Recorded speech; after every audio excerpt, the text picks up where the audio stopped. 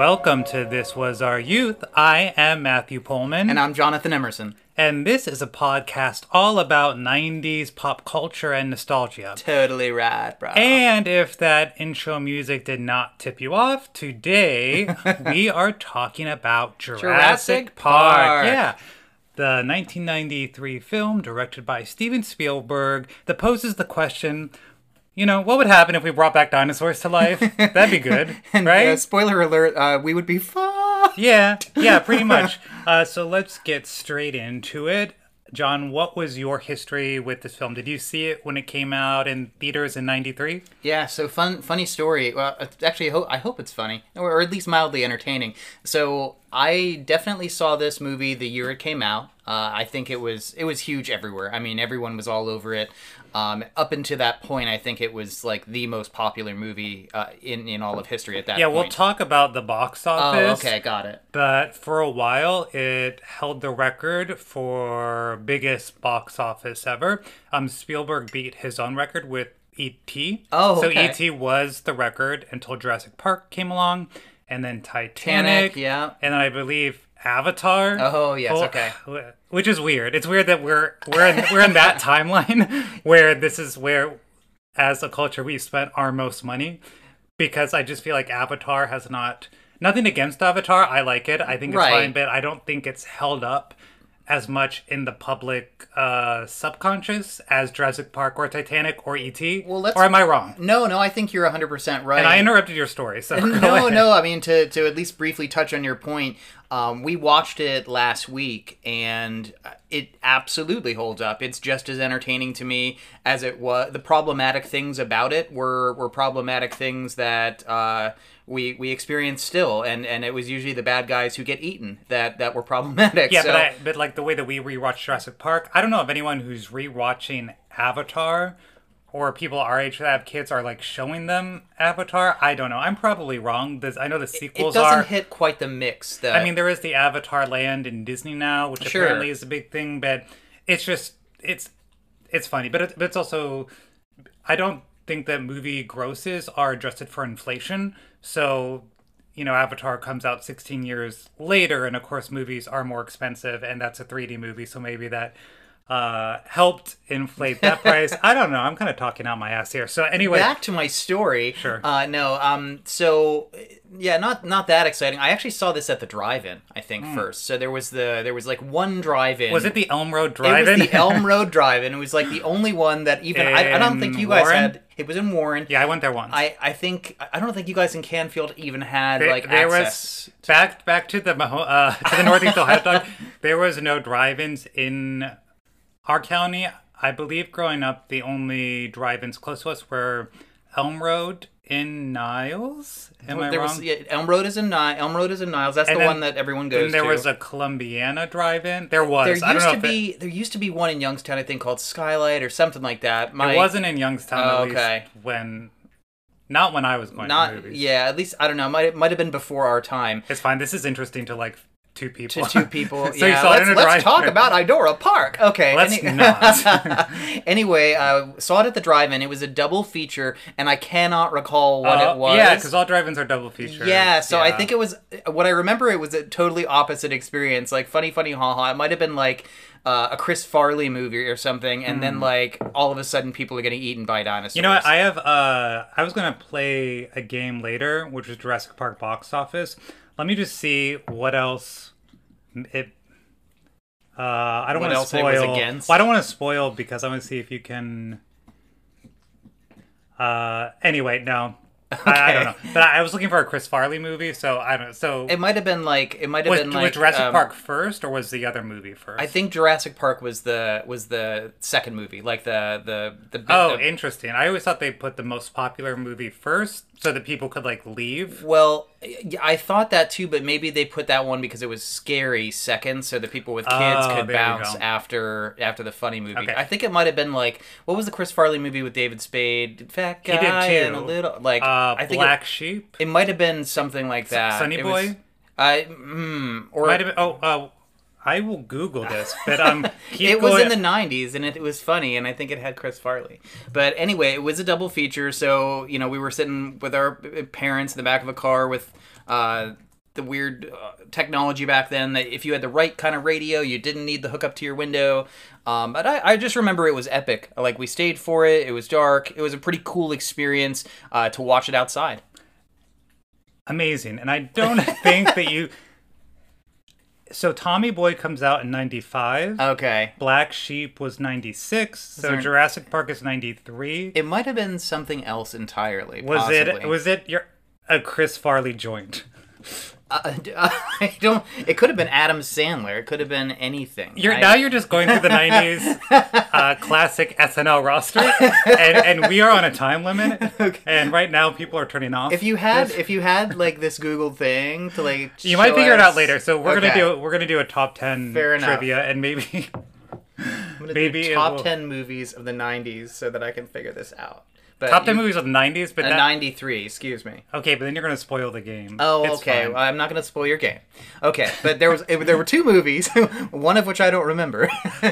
So the only time I was at a drive-in was we saw George of the Jungle. Okay. At a drive-in. It was George of the Jungle paired with Hercules, the Disney animated movie. I like that fit. That's kind of cool. That's a good, but I remember Hercules came second. I think we didn't stay for Hercules because it was getting too late. Well, you didn't stay for Hercules, like the animated one? I'd already seen it. Oh, you did? Okay. I'd already seen it, and my parents didn't want to stay for the double. I do love Brendan Fraser, but I think out of the 2, I would prefer the Hercules animated. Probably me too. But I, again, love Brendan Fraser. This is not even about Jurassic Park. What was weird was, it's the only time I've ever been to a drive-in, so I don't really know how they work. It's that thing where I remember you parked the car, and then you turned your keys towards you so that only your battery was on, and they told you to turn to a certain radio station. Right. But my question is, how did that not drain the batteries of every car? I guess I remember people saying sometimes after seeing a drive-in movie, their cars wouldn't start. I mean, if you had an old clunker, that was definitely a risk. You might have had. Can newer cars just like leave their batteries on for that long? Newer, like, it does take a But is that how they still do sound? I haven't been to a drive-in movie in many moons. You're not prepared for any of my questions. It's fine. Listeners, educate me, because every time now I see a movie... If you're worried about your battery, you could... I think they still have the old clunker. I'm not worried about my battery, because I don't have a car, but it's something... Do you ever just wake up in the middle of the night and just like have anxiety about stupid issues? No, Okay, well, that must be nice for you. It's something... When I'm watching a movie and the characters are at a drive-in, I'm always concerned that their batteries when you're doing that battery only mode and you're not turning on any lights in the car or running anything, you're only taking up the energy it takes to run the radio, which is a very, very small amount of electricity. So I think you're good for a couple hours. But if you had a bad car or a bad battery in need of replacement, yes, you may have, especially if it was stick shift. Now I'm really aging myself. But then you might have had to have somebody push your car while you're trying to restart it and get the battery, like the engine turned over, like in... Oh, you've never seen the original Karate Kid, so I can't even use this reference. I have seen all 4 seasons of Cobra Kai, which combined with all the flashbacks, I have definitely seen... You've seen enough? I've seen the most pertinent points of Karate Kid, because... I'm going to act it out for you 20% tonight. Of a Cobra Kai episode is a flashback for stupid people like me, because their plots are so complicated that if they didn't... The best around. Okay. I think we're talking about Jurassic Park. Okay, back to Jurassic Park. Yeah, I saw this in the summer of '93. I wasn't born yet, so all the information was was filtered. You were a fetus at the time, so fluids and seismography. Weren't you like? I ain't gonna age you. All it's right. fine. I'm turning 40. You were a teenager. Months. No, I wasn't a teenager. I was just. 12? I just left 4th grade, and I would have been 11. Okay. And I remember it came out the summer of '93. I remember being really excited to see it. I think at first I wasn't allowed to see it because my mom thought it was too violent, but then I think everyone was seeing it, so it was fine. I remember she saw it first, and I guess was like, it's fine. And then so I saw it with her, absolutely loved it. I'm pretty sure I saw it a second time in the theater, and what's memorable to me is that I loved it so much that I read the book, and by read the book, the Michael Crichton book, I attempted to read it. It was my first quote-unquote grown-up book that I tried to read, but I didn't realize that adult books start with lots of chapters of exposition. Lots of science talk. Lots of science exposition. I remember being very frustrated because I was 10 years old and there's all these chapters about genetic engineering. Which and there wasn't that much in the culture at the time about genetics or cloning or any of that. It was very, very new stuff. No, in the first couple of chapters, there's like legalese about why they need, Dr. Grant, Dr. Settler to come to this island because the insurers think it's a risk and they have to get, I'm 10. I don't know what any of this means. I'm like, where are the MFing dinosaurs? I think I remember, I think I actually flipped through. I remember skipping chapters and then eventually when I was a teenager or in my 20s, I went back and actually know what I did? A year later, I went to the library and I checked out the book on tape and I listened to it. And that was much more accessible. Oh, okay. And then when I was an adult, I'm pretty sure after we moved to New York, I picked up the book from the library and actually read it cover to cover. So I've read the book, and it's interesting that the differences that are between the novel and the movie, they're both good. I think it's one of those cases where I actually think the movie is better than the book. I think it works better. I was trying to think of the things that I remember that are different, and people can chime in. Okay. The differences that I remember are, number one is that the kids' ages are swapped. So Tim is a teenage boy, and Lex is a little girl. She's like 5.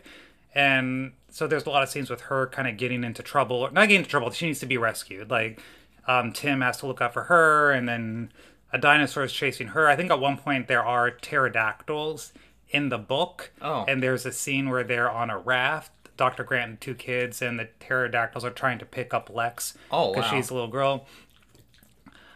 The other difference is the climax of the book is different. In the climax, there's this scene where Dr. Grant is operating a machine where he's picking up bones and basically dropping them on the raptors. It's not very climatic. Okay. I think the climax of this movie works better with the T-Rex raptor fight and the T-Rex jumping. There are raptors in the end, but how they escape from them, it's kind of boring. I did really think that the raptor sequence, the raptor sequence in the kitchen with the kids is probably one of the most scary scenes in cinema. It's really well put together, well filmed, and very climatic. Well, we'll talk more about the movie, how it builds, but what I love about the movie is that once the power goes out, it starts building tension and it never lets down. Right. It just keeps on going. I think Spielberg really knows how to keep the tension high, keep you engaged. It's there's no bad cut. There's no bad scene. There's no boring scene. Right. I remember I was watching an interview with Peter Jackson when he was talking about directing Lord of the Rings, and his challenge was, he said, as a director of movie, probably theater or anything, it's every scene needs to keep the plot going. Every scene needs to move it forward. Every scene, and that was his challenge in a three-hour epic, set to keep this going. So I think Spielberg does a good job in this movie about every scene is important. The third thing that I just remembered in the car today, thinking about this movie, is that the character of John Hammond is very different in the book. Oh, so in the book, he is written as basically a ruthless capitalist. He's very Trumpy, where he only cares about money. Kind of like how they portray some of the owners of Jurassic Park in the newest franchises of the movie. Right. I feel like how he's portrayed in the movie, he does care about making money. He comes off as a little more lovable, though. Yeah, he's like a lovable kind of Santa Claus grandpa in the movie. He loves his grandkids. He's like corporate Santa Claus. He's concerned about when people die, he cares. In the book, he is all about profit. He's very, he reminds me of a Donald Trump. He reminds me of an Elon Musk. He reminds me of an uncaring billionaire. And what I remember is in the last scene, he's off on his own, and you see his inner monologue, and he's like, oh, those damn kids. His grandkids, they are such a distraction. I can't stand them. I should have never invited them. Blah, blah. All I want to do is make money. This whole thing was a disaster. He's only caring about money. And then in the book, he gets attacked by those little dinosaurs, the little ones, and he dies. They're in the helicopter with him? No. He's off on his own, on a walk, and he dies. So the character John Hammond doesn't survive the book. Oh, okay. That's a big difference. I think they switch. I think in the book. So the little one, not the spitters, no, not the Dilapa something. I can't remember. It's the little itty bitty ones. Yeah, I'm pretty sure that's what kills him in the book. Like the Chihuahua. Of, if I'm wrong, someone correct me. But I do know he does not survive the book. I think in the book, the lawyer survives. Oh. And then Dr. Is it Malcolm? Yeah, Dr. Malcolm, Jeff Goldblum. Jeff Goldblum, thank you. And him die. Oh. But in the sequel, The Lost World, the book, they kind of retconned it that Dr. Malcolm lived. Oh, okay. Because originally in the movie, Dr. Malcolm was supposed to die, but I think he screen tested so high that they had him survive. That they resurrected him. So one thing you mentioned when you discussed your read of the book compared to the movie is how much legalese is involved and liability and insurances.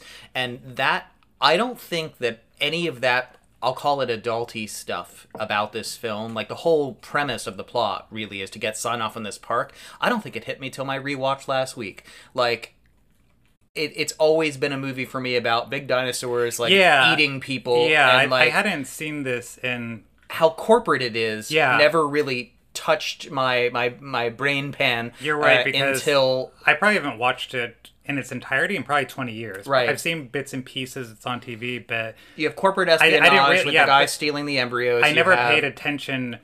Yeah, there's two things that struck me this time. One is the liability part of that. Right, the whole reason they're there. Totally was not paying attention. A guy got eaten, and they're the like, insurance company... We really want to make sure we get sign-off on this, so let's bring in some experts to say the park is safe. Your park has even to be though insured, it's not safe at all. So it's this whole movie is basically insurance-driven. So, and speaking of the whole... What always confused me as a kid, again, probably something I was not paying attention to, is how the power goes out and, like, the reason behind why there's no power.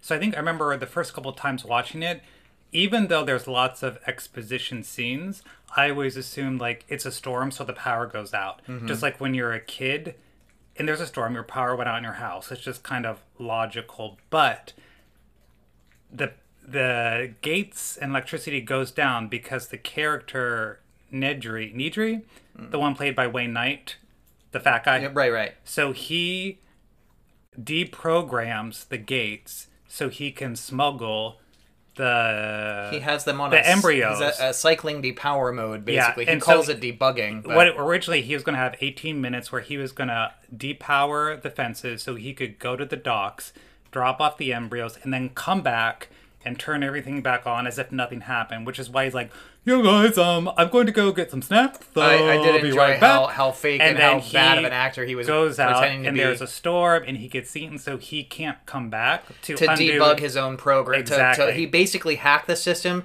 and then there was no way for him without him when he dies. When he doesn't come back, there's no way to unhack the without system. turning off the power. Without turning off the power. Yeah, and that's why the power goes out. That's why it was never really driven by the storm.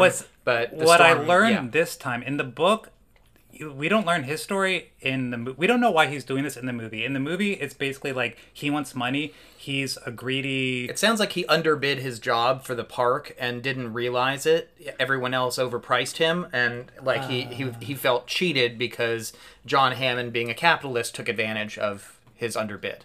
I have the exact info about this, and I'm just going to quote IMDb because this is something I did not pick up on. I'm just going to read this. Let's do it. There is a whole subplot in the novel regarding Dennis Nedry and his reason for betraying the park. In the book, Nedry is not Hammond's employee, but subcontracted to him to create the park's security system. When Hammond cheats on Nedry's pay, Nedry tries to sue, but Hammond instead creates a smear campaign, making Nedry lose customers. In the end, he is forced to work for Hammond for a fraction of his pay. The company Nedry was selling the embryos was also trying to clone dinosaurs, but were way behind InGen. InGen is Hammond's company. Right. So Nedry's move was sort of a payback. In the end, the filmmakers decided not to include that plot, since it would create sympathy for Nedry and his rather gruesome death. However, there are elements included in the script to hint at this, including Nedry's comment to Dodgson about Hammond's mistake of being cheap, and his argument with Hammond over money. It makes Hammond's continued statement that he, quote-unquote, spared no expense, ironic, or may indicate that he spent money on flashier things park visitors would notice, but skimped on more mundane but necessary equipment for actually running the park. Right. So Nedry's motivation for selling these Emperors isn't solely because he's selfish and wants money. It's because he was cheated out of money by John Hammond. So, yeah, it kind of makes you sympathize for that kid. And again, it makes Hammond in the book more of a Trump-like character. So he's like, I'm not going to pay you at all. He tries to sue, and he's like, well, now you're not going to have a business at all. Now you're stuck working for me. That's true. I mean, you would try to destroy that person. You can't sue a billionaire. It's hard. Yeah. As a normal person, they're going to destroy you. So it's easier just to settle with them whatever scraps they're going to give you. So yeah, Hammond, fuck you. I'm on Nidru's side. He's the unsung hero of this. And also to say, like, in the movie, they make him just look so gross. Yeah, like, they do make him like, and they make him pervy too, like his like nudie camera, like he like the nudie pictures and everything on his computer. I mean, they're bikini girls. It's nothing that I haven't seen living in a college. I saw some worse stuff people had hung up in their wall in a college dorm. I'll tell you off mic, but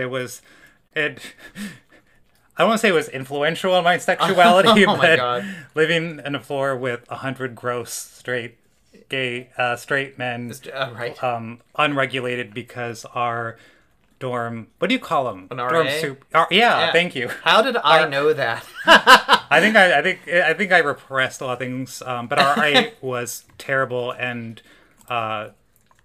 drank and encouraged bad behavior and. Our dog is really... No, he's eating a pen. Well, no, there's... Okay, well, he's got a... Okay, now he's got his bone. Anyway, okay, so what else can we talk about in Jurassic Park? Okay, some more fun facts about this movie. So one of the things I remember is that kids love dinosaurs. I always loved dinosaurs as a little boy. Mm-hmm. I was just thinking about this the other morning. There was this cartoon in the 80s. I don't know if you saw it, but I had one of the video cassettes about it. It was about people who lived with dinosaurs, and they, like, weaponized the dinosaurs. And rode them, like Dino Warriors do you remember what this was called? I can't remember. Because I remember I had the toys. Dino Riders? Maybe. I want to say Dino Riders, but that sounds too modern. Sounds too, like... But do you remember this cartoon? Called Spider Riders back in the day. That is not what I'm... Wait, is it Dino Riders? I might be correct. I think... No, this is it. It's it. Okay, I was right. That's so awesome. It does happen every now and then. So Dino Riders. Yeah. So here, can you see? Let me see. After years of peaceful existence on the distant planet Valoria, Questar and his people were forced into battle. The power of their step crystal ripped a hole in the fabric of time, sending them backward to prehistoric Earth. Unaware that at the same moment the evil Emperor Krulos was plotting to capture the step crystal with his own grotesque Rulan forces. And so, the battle continues in a new place and time with Dino Riders. Oh, I see. Because I had these toys, and I remembered how I remember how stupid I was as a kid because I had this robot Dino Rider, which was like a Stegosaurus, and it would walk. And it would just, like, open its mouth and, like, growl or something. But the jaw would open and close. And I remember being 4 or 5 and thinking that I had... Did you put a hamburger in its mouth? Yes, I did. I was thinking that I had to feed it. Oh, my God. So I would turn it on. I'm not joking. I would put little bits of hamburger in its mouth. One bite for you, one bite for me. I would think that it was eating it, even though it was like a Cookie Monster thing. The stuff would fall out. Aww. But yeah, this is totally the show. That's cool. You had such cool toys. I remember I had this.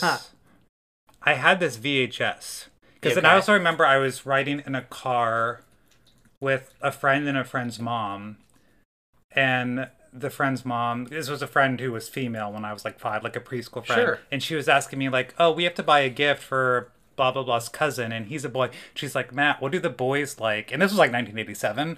And so I was like, Dino Riders. And she was like, well, what's that? And like, I remember explaining it. And I remember her being like, we don't know what little boys like to play with. And I was thinking like, how do you not know our culture? Like, you need to learn this.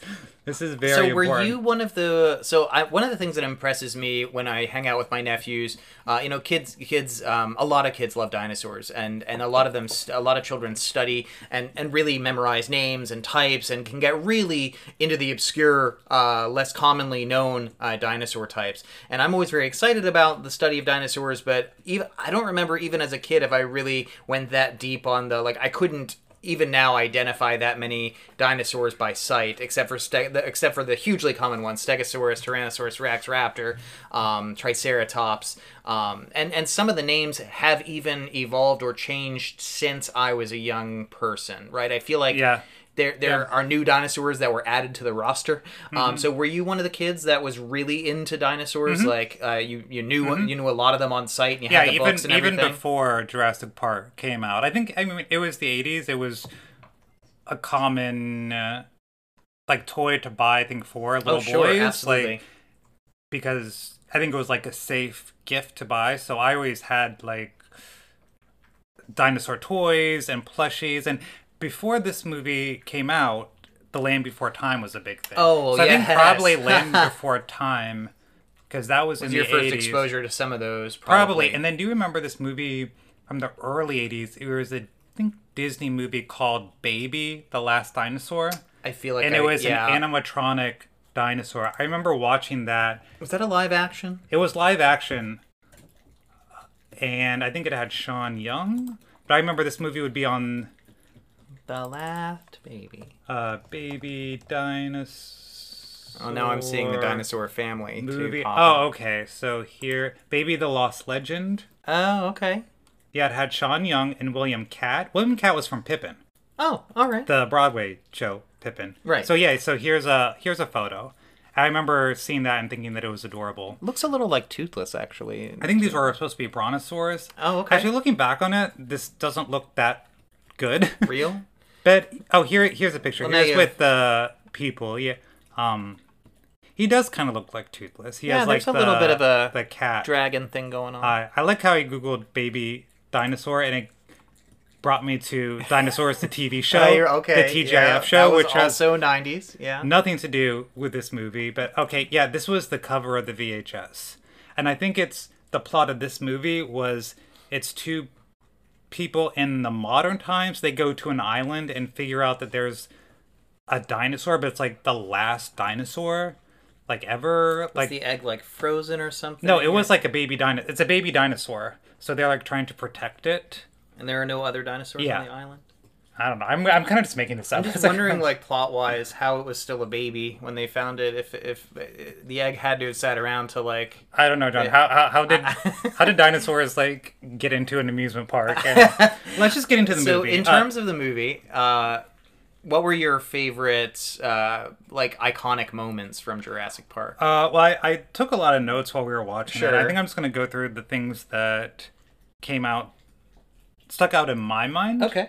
The first is the intro music, which we played. I think that's iconic. I love the music. I also want to tell the story. I remember buying the CD because the score was so great. I just wanted to listen to the score. You had the Jurassic Park CD. Yeah. Okay. Just because the orchestral music was so pretty. Right. I also remember that the following winter was the Winter Olympics. You know what happened that Winter Olympics? They played the Jurassic Park theme. Guess who skated to that? Who was... Oh, was that Tonya Harding? Yes. So amidst the scandal, at the height of in the free skate, after everything had gone down, Tonya Harding's last professional skate was to the Jurassic... Dinosaurs. Yes. And this is the iconic skate where her lace broke. Oh my God. And she has a meltdown. And I just remember watching Tonya Harding flub a jump and then start crying while the Jurassic Park theme is booming and thinking, maybe I'm not straight. because I was really... You were living I was for living this. for everything. She skated over and she plops up her blade in front of the judges. Living her best life. All right. And then... You were like, honey. It was just a very iconic 90s moment. Oh my anyway, God. Apropos to nothing, the score is great. Also, I wrote down Spielberg loves fog. There's so much fog in this movie for like no reason. Like places there shouldn't be fog, and there is so much fog in E.T. Okay. Do you remember? Well, it sort of it does add an otherworldly element, so I kind of get that. I mean, it makes sense because they're on a tropical island. Okay. That it's going to be misty. Is that like an Indiana Jones thing too? No, it's probably, but in E.T. there's so much fog. And they live in a very arid New Mexico. But when Elliot first meets E.T., like ET's in the shed, and there's just like fog pluming out of it. Is that the right verb? Probably not. But it's like an 80s Lita Ford video where you expect E.T. to come out like with feathered hair, doing like singing "Total Eclipse of the Heart" on a unicorn. I don't know. But there's so much fog in this movie. Now, is that because he's really like a plant alien? You know, like he generates his own atmosphere around him? I think that's a smart answer. I think the dumb answer is that it looks cool. He really likes the fog. He likes, yeah, because it does create an atmosphere. An atmosphere, yeah. So about a year ago, there was a really stupid internet meme going around where people didn't realize how young Laura Dern was in this movie. So the actress who plays Dr. Sattler, right? She was like 24. Oh, okay. Which I think Laura Dern was... Which is quite young for Sam Neill, but he was, you know... The character was supposed to be, I think, a grad student or a recent PhD, but I think Laura Dern just has a mature presence. A mature presence, that's good. Yeah, yes. But this wasn't... she wasn't hiding her age. No. Like, she never lied. It's just like, no, you just didn't know this. And now you know. This isn't an internet... I hate when the internet tries to make memes out of things that aren't memes. Right. Like, there was that whole years ago where people were like, no, I don't remember a movie with Shaq called Kazam. I remember a movie with Sinbad called Kazam. It's the Berenstein effect. It's like, oh my god, it's really not. You confuse one black guy for another.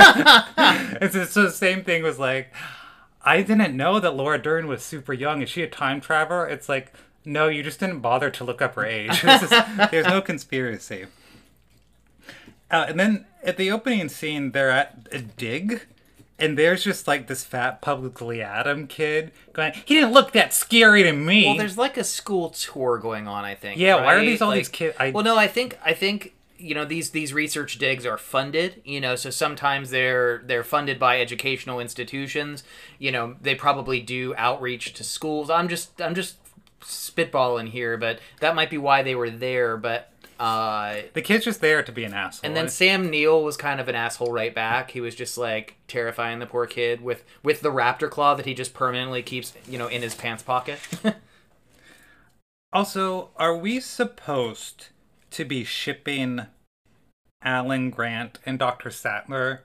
As in, are we supposed to think they are a couple or should be? I was never quite clear on that, right? Because there's moments where... They never kiss in the movie, right? No, there's moments kind of where... like platonic friends, but maybe not. Because in the very beginning, I got a very, like, they're coworkers, because she's like, do you want kids? And he's like, no, of course not. I would never kiss. Do you? And she's like, oh, yeah, someday. So it's like, okay, they are not together, but halfway through, Dr. Malcolm is like, hey, that Dr. Sattler, she's seen anyone? And he's like, yes. And he's like, oh, I didn't know you two were a thing. He's like, yes, we are a thing. So I didn't know if Dr. Grant was being protective of her, like he's being a big brother, or if he really is into her. I couldn't tell. Their dynamic was weird. Now, you read the book. Was that the case in the book as well? I don't think so. I don't think there's... like a romantic subplot? So. Because there is... It is definitely... It's never stated in the film, except for that moment where he is like telling Dr. Malcolm, you know, lay off, essentially. She is... You can almost...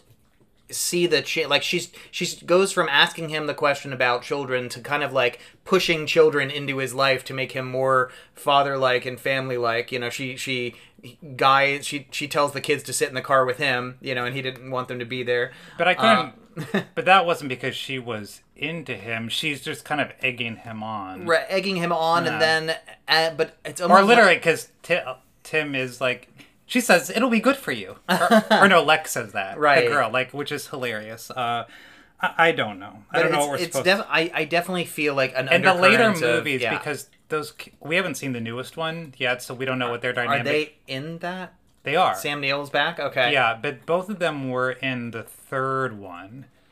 And it's very clear that they are not together. Like, she goes off and gets married and has kids with someone else. And he... So they don't...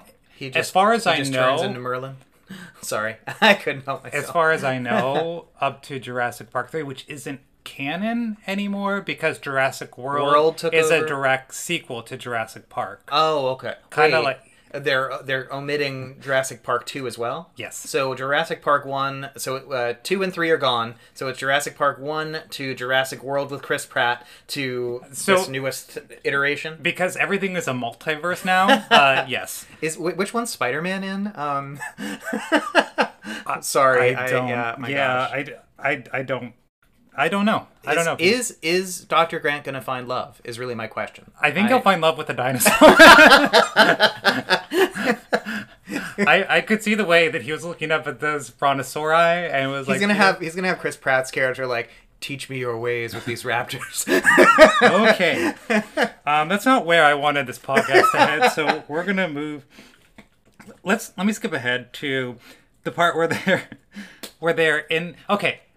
What I want to talk about. Okay. Something that bothered me while I was watching this movie this time. I don't understand how this park functions as an amusement park. So hear me out. Okay. I assume so they go to the visitor center. So I assume their goal is I think in the book there's an adjacent resort or hotel. So people come into the island and they stay at the hotel, and then they go to the visitor center, and the visitor center is kind of like a museum. It's also the restaurant. It's also the gift shop. Okay. And then I assume that the whole park is them getting in a car and having a car taking them an automated tour. Like a safari. And that's it. Am I wrong? Because in Jurassic World, we see that it's very much an amusement park, like Disney World. But this park... My question is, if I have a question like, is this all there is? Does John Hammond just expect tourists to get in a car, have the car drive itself, and if they're lucky, they'll see a dinosaur because this park is so big, and it's like when you're going to the zoo, you may or may not see the animals because they may not be out, you know, because when the people are on the tour, they don't see a lot of dinosaurs until they literally get out of the car and like go into the secluded areas. Right. Like when they see the brontosauruses, it's because they're in the trees. Initially John Hammond is driving them around. That's not like a tourist. No, because he's in a gas-powered Jeep at that point. Yeah, that's like a behind tour. the scenes. Right. When they see the Triceratops, it's because they literally like jumped out of a moving car. They don't see the dinosaurs on the normal tourist route. So my question is, what's the point? What the fuck is up with this part? Okay, like, how's this going to make money? Okay, so to touch on your point, I think at least phase 1 of the park is designed kind of like you know how Busch Gardens has that like drive-through animal park. I think it's similar in setup, like a safari. Like in Columbia County, there's a drive-through safari where you just drive your own car. Is it kind of like the Tiger King? Is it like, yes? Okay, on a grander level. What is that like? Is that? No, there are remember. parks where you drive yourself right. through. So I guess this is similar. My point is that it seems you may like... not. So if you look at the Jurassic World when they had those protected bubbles, I think we're talking about like phase 1 in the first movie, phase 3 where you can literally like be next to the dinosaurs in this plexiglass, almost indestructible, not quite as we learn, vehicle that you can go anywhere within the park within, I think, within certain parameters. Yeah, so that's great for Jurassic World, but I guess I don't understand the park, business model. For the park, it might be boring, yeah. So here's my 2 issues with John Hammond's model. One, he says, I want this park to be available to everyone, whether you're rich or poor, but it seems like if the only attraction is the automated cars, you could only have so many people experiencing a day that you would have to charge so much money. In fact, there was a stat on IMDb in the trivia where someone calculated how much money it would cost to buy an island and to run a park, and it was literally $1 trillion. Oh my gosh. You would need $1 trillion to start, like, to literally buy an island. And let's not even talk about the expense of cloning dinosaurs. Yeah, you would need, but also to make a profit, you would have to be, you'd have to be just inviting millionaires. It'd be like Fantasy Island. I don't know. It doesn't. And as corporate as the character was in the book, I don't think this rich or poor. I think that even that line was probably invented for the movie. I just feel like for it to be an amusement park, you would need more than just people getting into a car and the car driving itself past cages where you may or may not see a dinosaur run by the cage. Especially Am I making sense? Well, no, Am I just rambling? especially since a lot of the attractions, including T-Rex, which would have been the most popular one, including the Raptors, they're all either underground or covered in thick jungle. So against with predators that are experts at hiding in foliage. So you would never see them. Like the chances of you ever seeing them pass by, like they're not going to stand there like a lion and be like, "Hello." But you go to a zoo and the animals just aren't out. Right. And they have plenty of places to go in their own enclosures. And that's relatively small compared to this. They would go to the far end of the enclosure. You would never see anything. And sometimes those lions are not out. It begs the question. It also begs the question for the raptor pit, especially when you look at it. Okay, it's entirely a forest underground. Now you probably have underground display areas too that they could look through plexiglass and stuff, but it almost begs the point: why create something so devastatingly violent and vicious if they can't even see it? Because you would never. You're going to look down into the forest. Well, so I think the bigger, if we're talking about the ethical issues with this movie, the answer to that question, John Hammond did it because he could. Right. Because he was rich enough, and he didn't think about But they have to feed them. They have to feed them in an underground pit with like a crane. How are kids going to look down and see it? Yeah, it doesn't make sense from a. It's why they don't let. Yeah. While we're talking shit about John Hammond, who's not real, so Dr. Sattler, Dr. Grant, Dr. Malcolm, they're given the quote unquote tour, and remember John Hammond. He's like, they're sitting on like an automated ride, and he's talking to himself on the screen. It's like, "Hello, John. Hello." Hi, yes. It's cute. Good for you. Does he do this for every ride, or is there like a plan B? I feel like that was a part of his lawyer presentation for just those people. Yeah, he probably has to have like a backup. I feel like they dress up a regular John. It's kind of like a Walt Disney scenario, like they maybe Walt Disney did that type of presentation for his investors. But one thing I did not get as a kid, it made me laugh so hard. The ride comes down, the bar comes down, and they're like, "How do we get off this?" And the lawyer says, "I think it's an erotica situation." Yes. I forgot about that since last week. Oh my god, that was funny. And then you can't help but enjoy like the scene where he gets like eaten off of a toilet. It's it's just a satisfying, iconic piece of cinema. I know, but is the lawyer really wrong? No. So that's funny. He's wrong. He's right until he's wrong. Right? He starts out as like, "Well, I represent the investors," and then he's like, "We're gonna make a fortune on this place." That's true. He does take a turn, so he loses a little bit of that like ethical sympathy about a third of the way through the film. But he's the one saying, my investors are worried. They don't think this is a good idea, and we're supposed to think this lawyer is being shady. But actually, this lawyer is right. This is not a good... But, people are complicated. That doesn't mean he deserves to get eaten by a T-Rex while he's on the shitter. But if that's how I went, I could think of worse ways. Like, if this was on my tombstone... If that happens to me, it's okay. Left little girl alone. No, I wouldn't leave. Eaten off of a toilet. No, you wouldn't leave a little girl alone. You would do what Malcolm did, if it was her or me. I don't. It's fine. You know what? I take that back. I don't think you're ever going to be in the Sophie's Choice scenario with a T-Rex where it's you and somebody else's little girl. This leads a good segue, because the movie presents when they're watching the little film with the little DNA guy who looks like the Clippy from Word Art. Right. Like, how do we clone dinosaurs? The Clippy guy makes it sound so simple, like so easy. We rechain an entire genetic code. I did Google this. Like, is this possible? Is there science sound? And what I learned was that no, because the DNA dies when it's preserved. So this movie is like, we just preserve the mosquitoes, which has blood, and the DNA is preserved. What I read, and I am not a geneticist or a scientist. My bachelor's is in English from a college that had no requirements. With a BA in English? Well, yours is a BS, right? Yes. Venus is pretty apropos for where it's gone in life. But from what I learned from Google is that the DNA would die within the blood. So yes, mosquitoes can be even though it was frozen in amber, the DNA would have not survived. Yeah, exactly. Right. So that's why you can't do that. And also, what I learned when we're debunking this is that there's no evidence to support that Tyrannosaurus rexes were blind or that they had bad eyesight.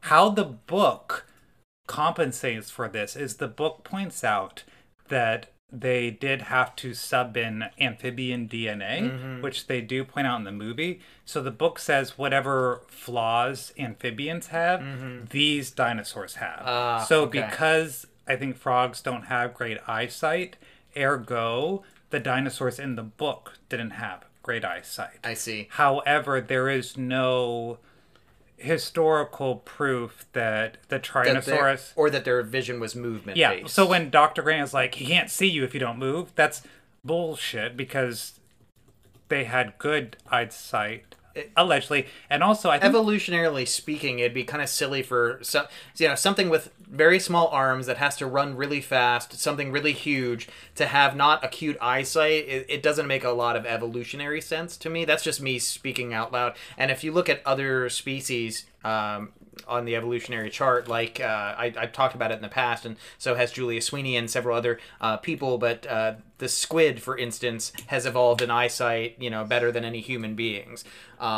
So I just don't think that something that, like, from an evolutionary standpoint, T-Rex is kind of like predator, a shark, like a perfect predator. For a predator would need eyesight, right? Yes, absolutely. How many falcons do you know that that don't see? It's kind of an essential.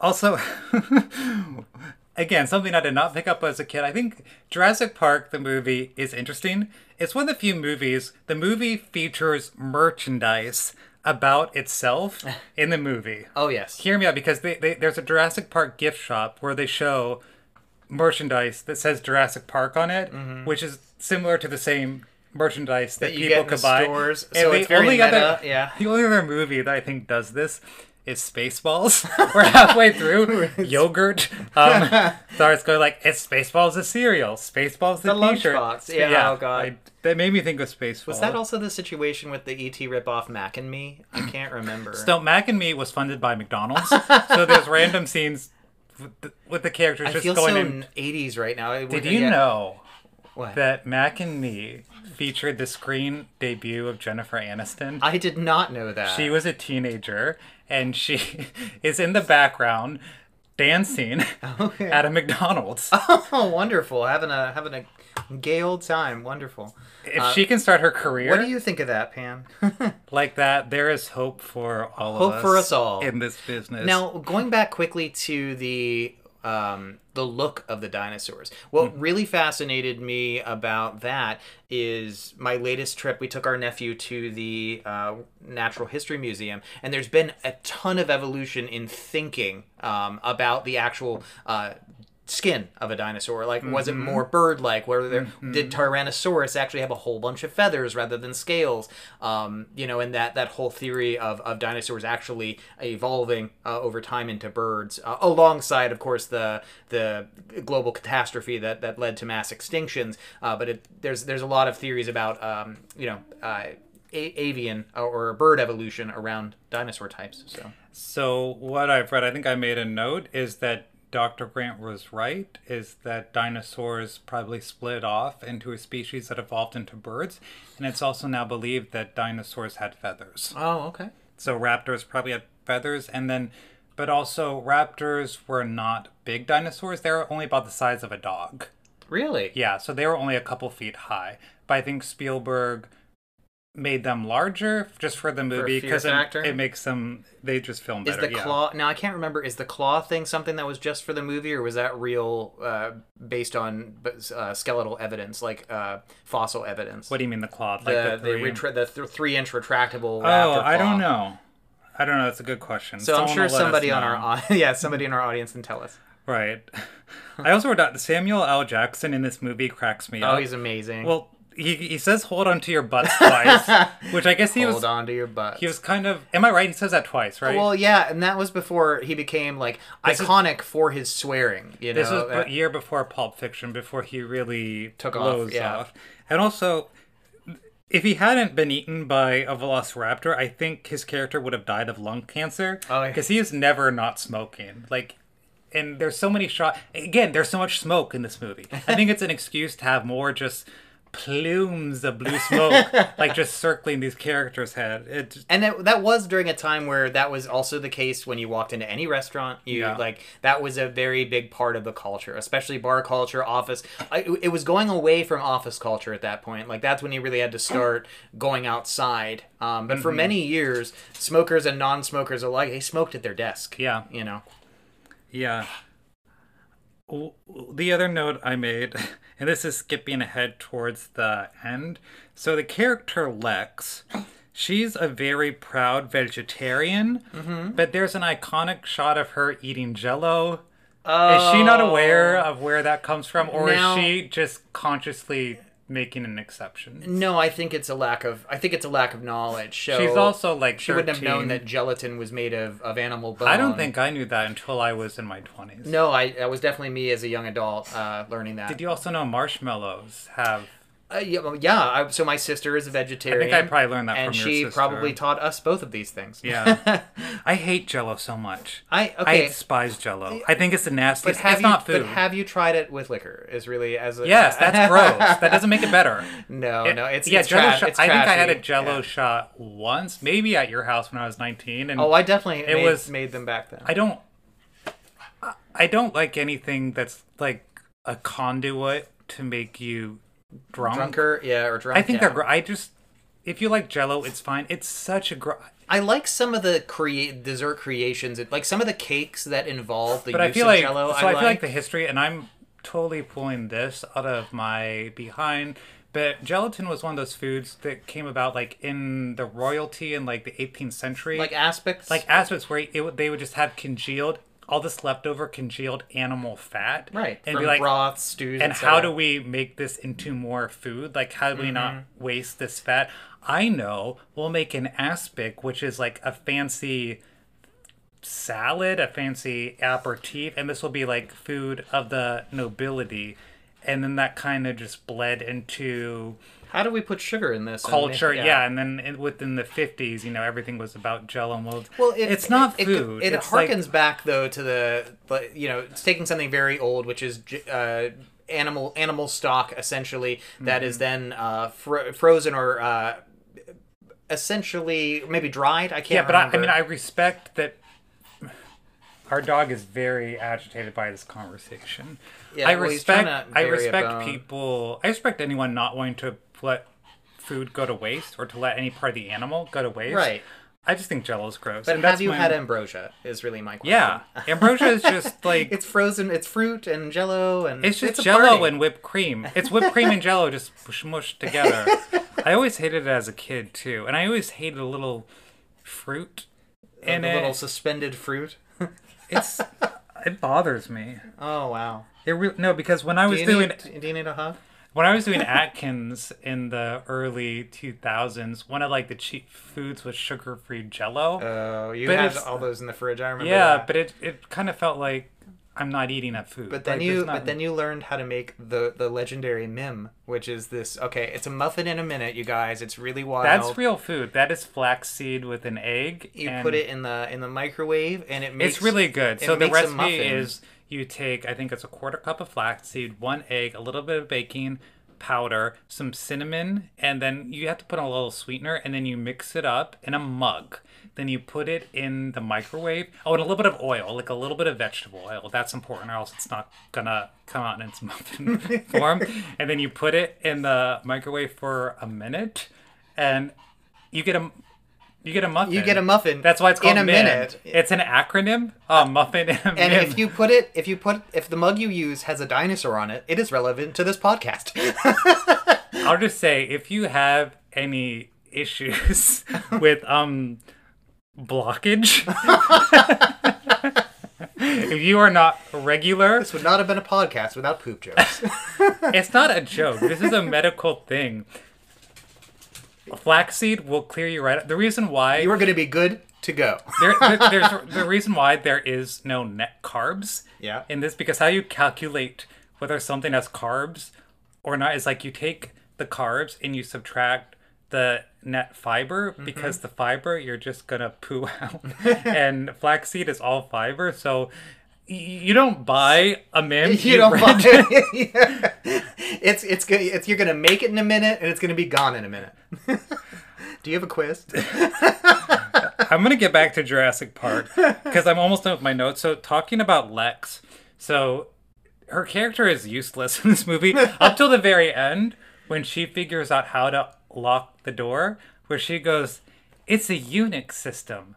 I know this system. Is this a real system? Because what's seen on screen, I don't know. I have questions. It looks like a computer system for babies. So okay, she looks like she's playing Coco Melon. I know that Unix is still in use. It is an older system. I know that my work, one of our divisions that I happen to be a part of, just migrated away from Unix, and that migration has been endless headaches, but it still exists. I just googled I don't this. know that it looks like... I didn't do any research. It took me to Reddit. In Jurassic Park, the infamous "It's a Unix system. I know this scene is in fact an accurate depiction of the Silicon Graphics 3D file system navigator for IRIX, an OS based on Unix." Yeah, I think because being OS based is the old school thing about this, but Unix is still around. Okay, so I'm just wrong. What was your thought on it? Did you think I thought it looked... it was all made up? Well, she's looking for so here's the thing. So this is how people used to find files. So Lex needs to find the file to the to lock the security doors. program, yeah. But what looked weird is that there was no... She just kind of hovered around. She was like looking in the... Yeah. And then she finds one that says park, but... 3D mapping was definitely inefficient compared to file search. Isn't that... I think this is this is before Windows 95. Well, this is an OS system. That's what they're referring to. I'm just wrong. You're It just it seemed like she found the file by pure dumb luck. Ooh. Like there was no obvious oh, I need to go here to go here to go here. She seemed to chain the information together. She went to kind of hover around systems, and then she went to hover around. She followed the logical path, but it's still compared to what we have now, and I understand why it registers in your brain that way. It's completely inefficient compared to what we're dealing with these days. It seems like because right now I've seen you on your computer right now hit command space, and with one letter you're hitting any program. Yeah, I didn't see her do oh, I know how to quickly type in a thing to lead me to the thing. You're like, how did she get to the folder, then went to the other folder, but... Oh, my final thought, again, I love the climax of this movie where the T-Rex saves the day. Right. I remember watching the theater and people were cheering. I remember being really scared because it looks like they're about to get eaten. Sure. And then the T-Rex... And so the T-Rex is kind of a hero inadvertently. The T-Rex actually solves the problem of the raptors. My question is, that's a big T-Rex. How did it get in? Well, number one, how did it get into the building? Into the visitor because center. I don't see any doors that are bigger than 8 feet. And how did it get in without anyone noticing? It's just there. It's literally there. I don't know. I mean, he clearly found the loading dock. I'm sorry, all the dinosaurs are girls. Well, no, because nature found a way, as we learned. But was the Tyrannosaurus breeding, or is it just the raptors were breeding? I think all of them were breeding. Oh. I think that's what they discovered eggs and...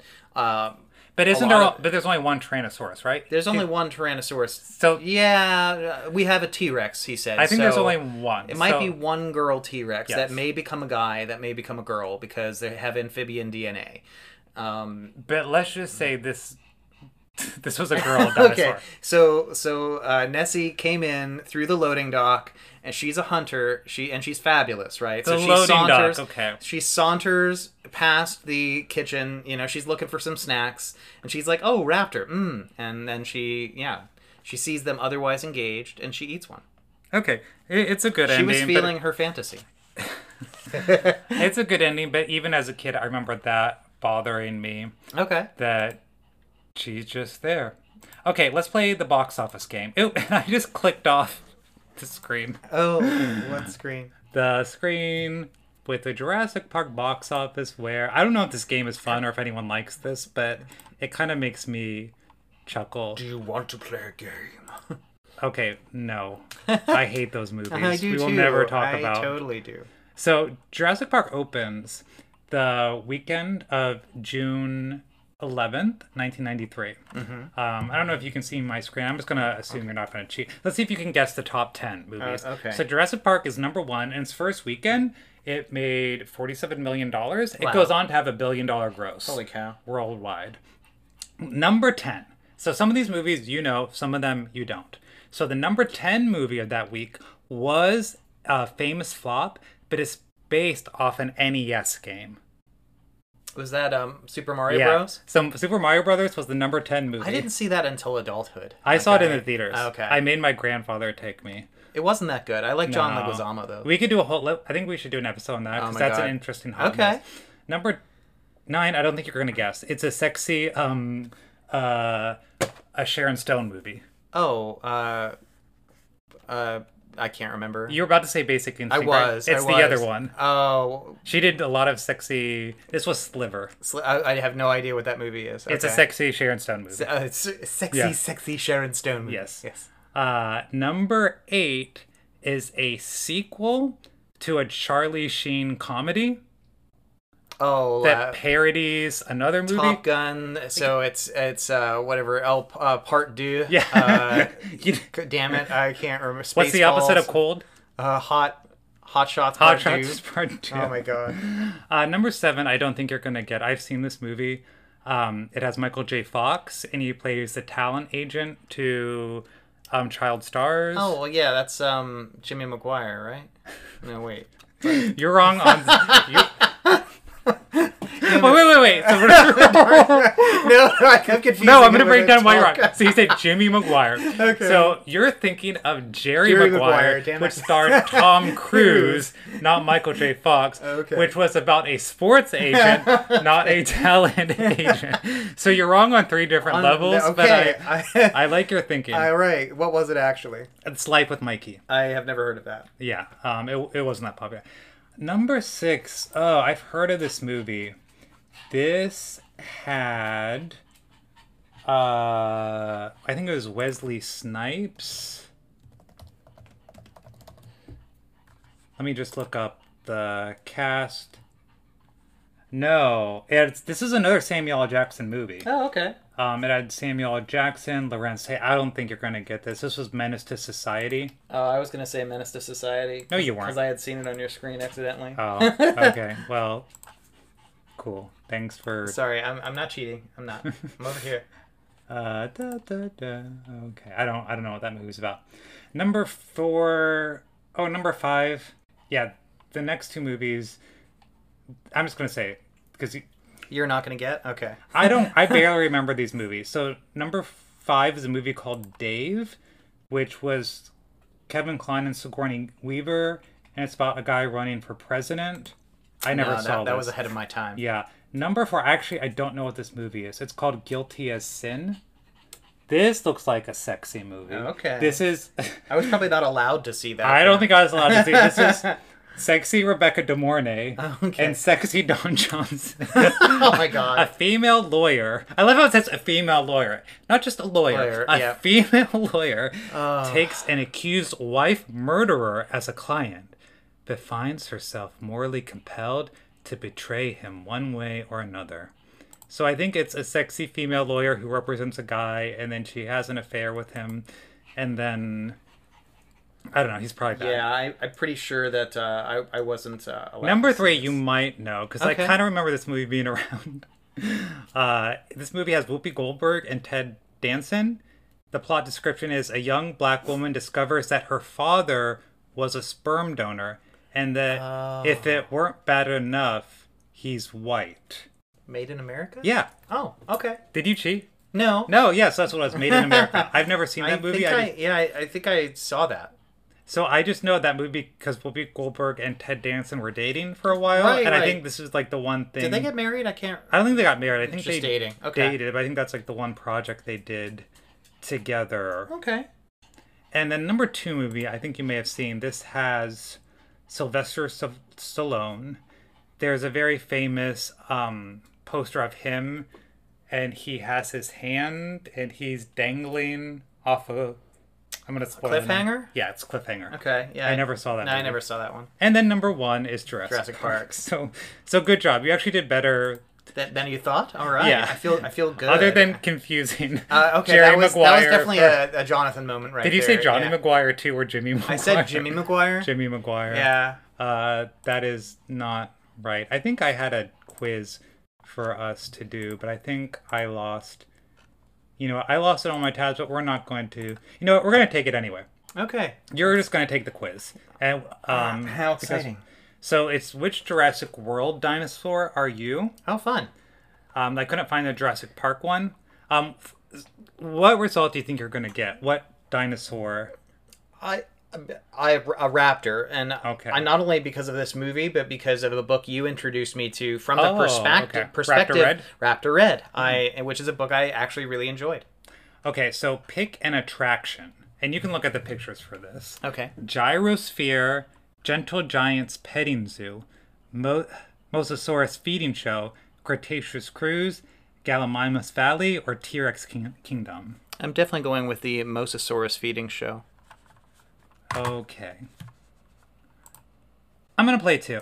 I'm going to pick the Gentle Giants Petting Zoo. That seems adorable. If there was a park with an actual dinosaur petting zoo, I would not leave that part. I would just be there all day. Yeah. So pick a character. And these are from the new movies, but it's fine. Owen, Claire, Gray, Zach, Hoskins, Simon. I don't even remember half these people. I'm going to go with Zach. Okay. I'm going to be Claire because I feel like people are mean about her online. Oh, okay. But I like her and I like the actress. Pick a food.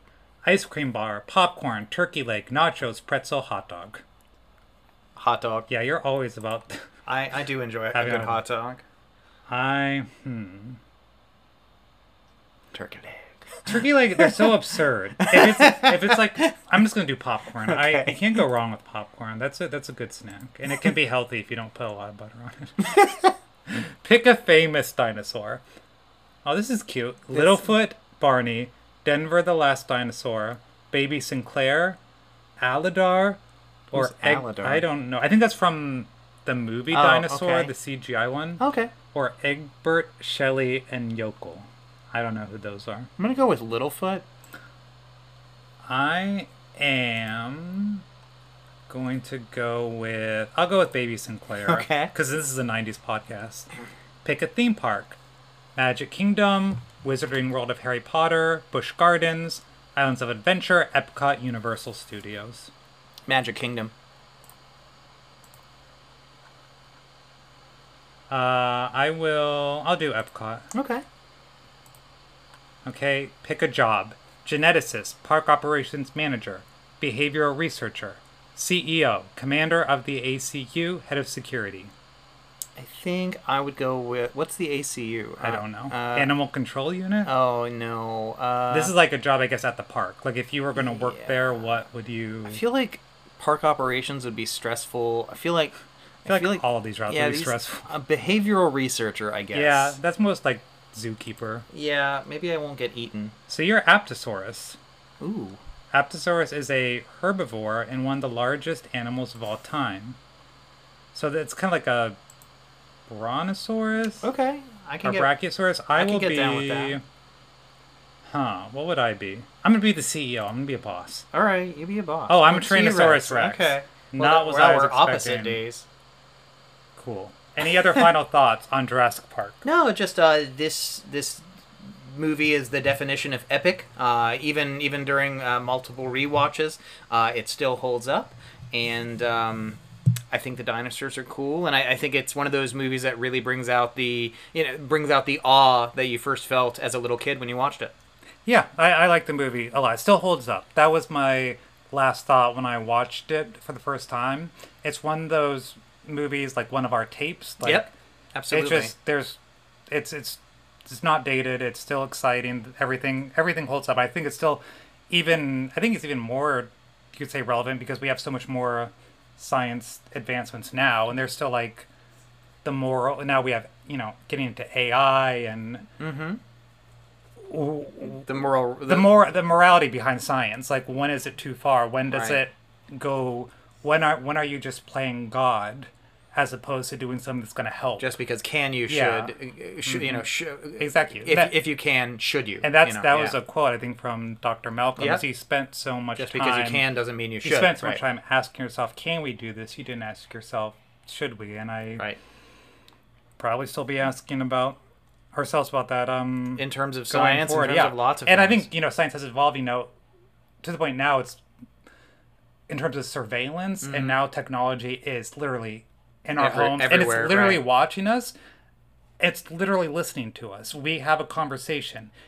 You open up your Facebook, you're getting targeted ads about what you were talking about. When you hit those agreement forms, what do they call it? You're essentially signing your life away. And it's not the same as genetic engineering, but it's, technology is advancing, it's in ways that we can be exploitative if you're not careful. I mean, when social media first came out, it seemed like such a great thing, but now because of the Trump election and the bullying, the partisanship, there's so much, people don't always think of the long-term consequences when they create a technology. When Mark Zuckerberg was creating Facebook, his first pitch, as per the social network, was, "Are you hot or not? Or are these girls hot or not? Right. Or we can connect people who go to the same college. What a fun idea." And then 15 years later, it enables fascism. It's right. And you learned way too much that you really didn't want to know about pretty much everyone. Exactly. Okay, but if you want to learn more about us, you can find us on the web. We are on Facebook. We're also on Instagram. If you want to reach out to us to say hi, you can send us an email. Check out our lifestyle channel on YouTube. Oh, yes, we are on YouTube at J&M Productions. Right now we have cooking videos on there. We'll be releasing more content on that. That's mainly going to be for culinary skills. If you want to read my writing, follow me on Instagram, where you can read my articles on BuzzFeed. I write about LGBT pop culture for BuzzFeed. And lastly, if you could please find it in your heart to give us a rating and a review on Apple Podcasts, we'd greatly appreciate that. Until next time, I'm Matthew Pullman. And I'm Jonathan Emerson. And remember, stay rad!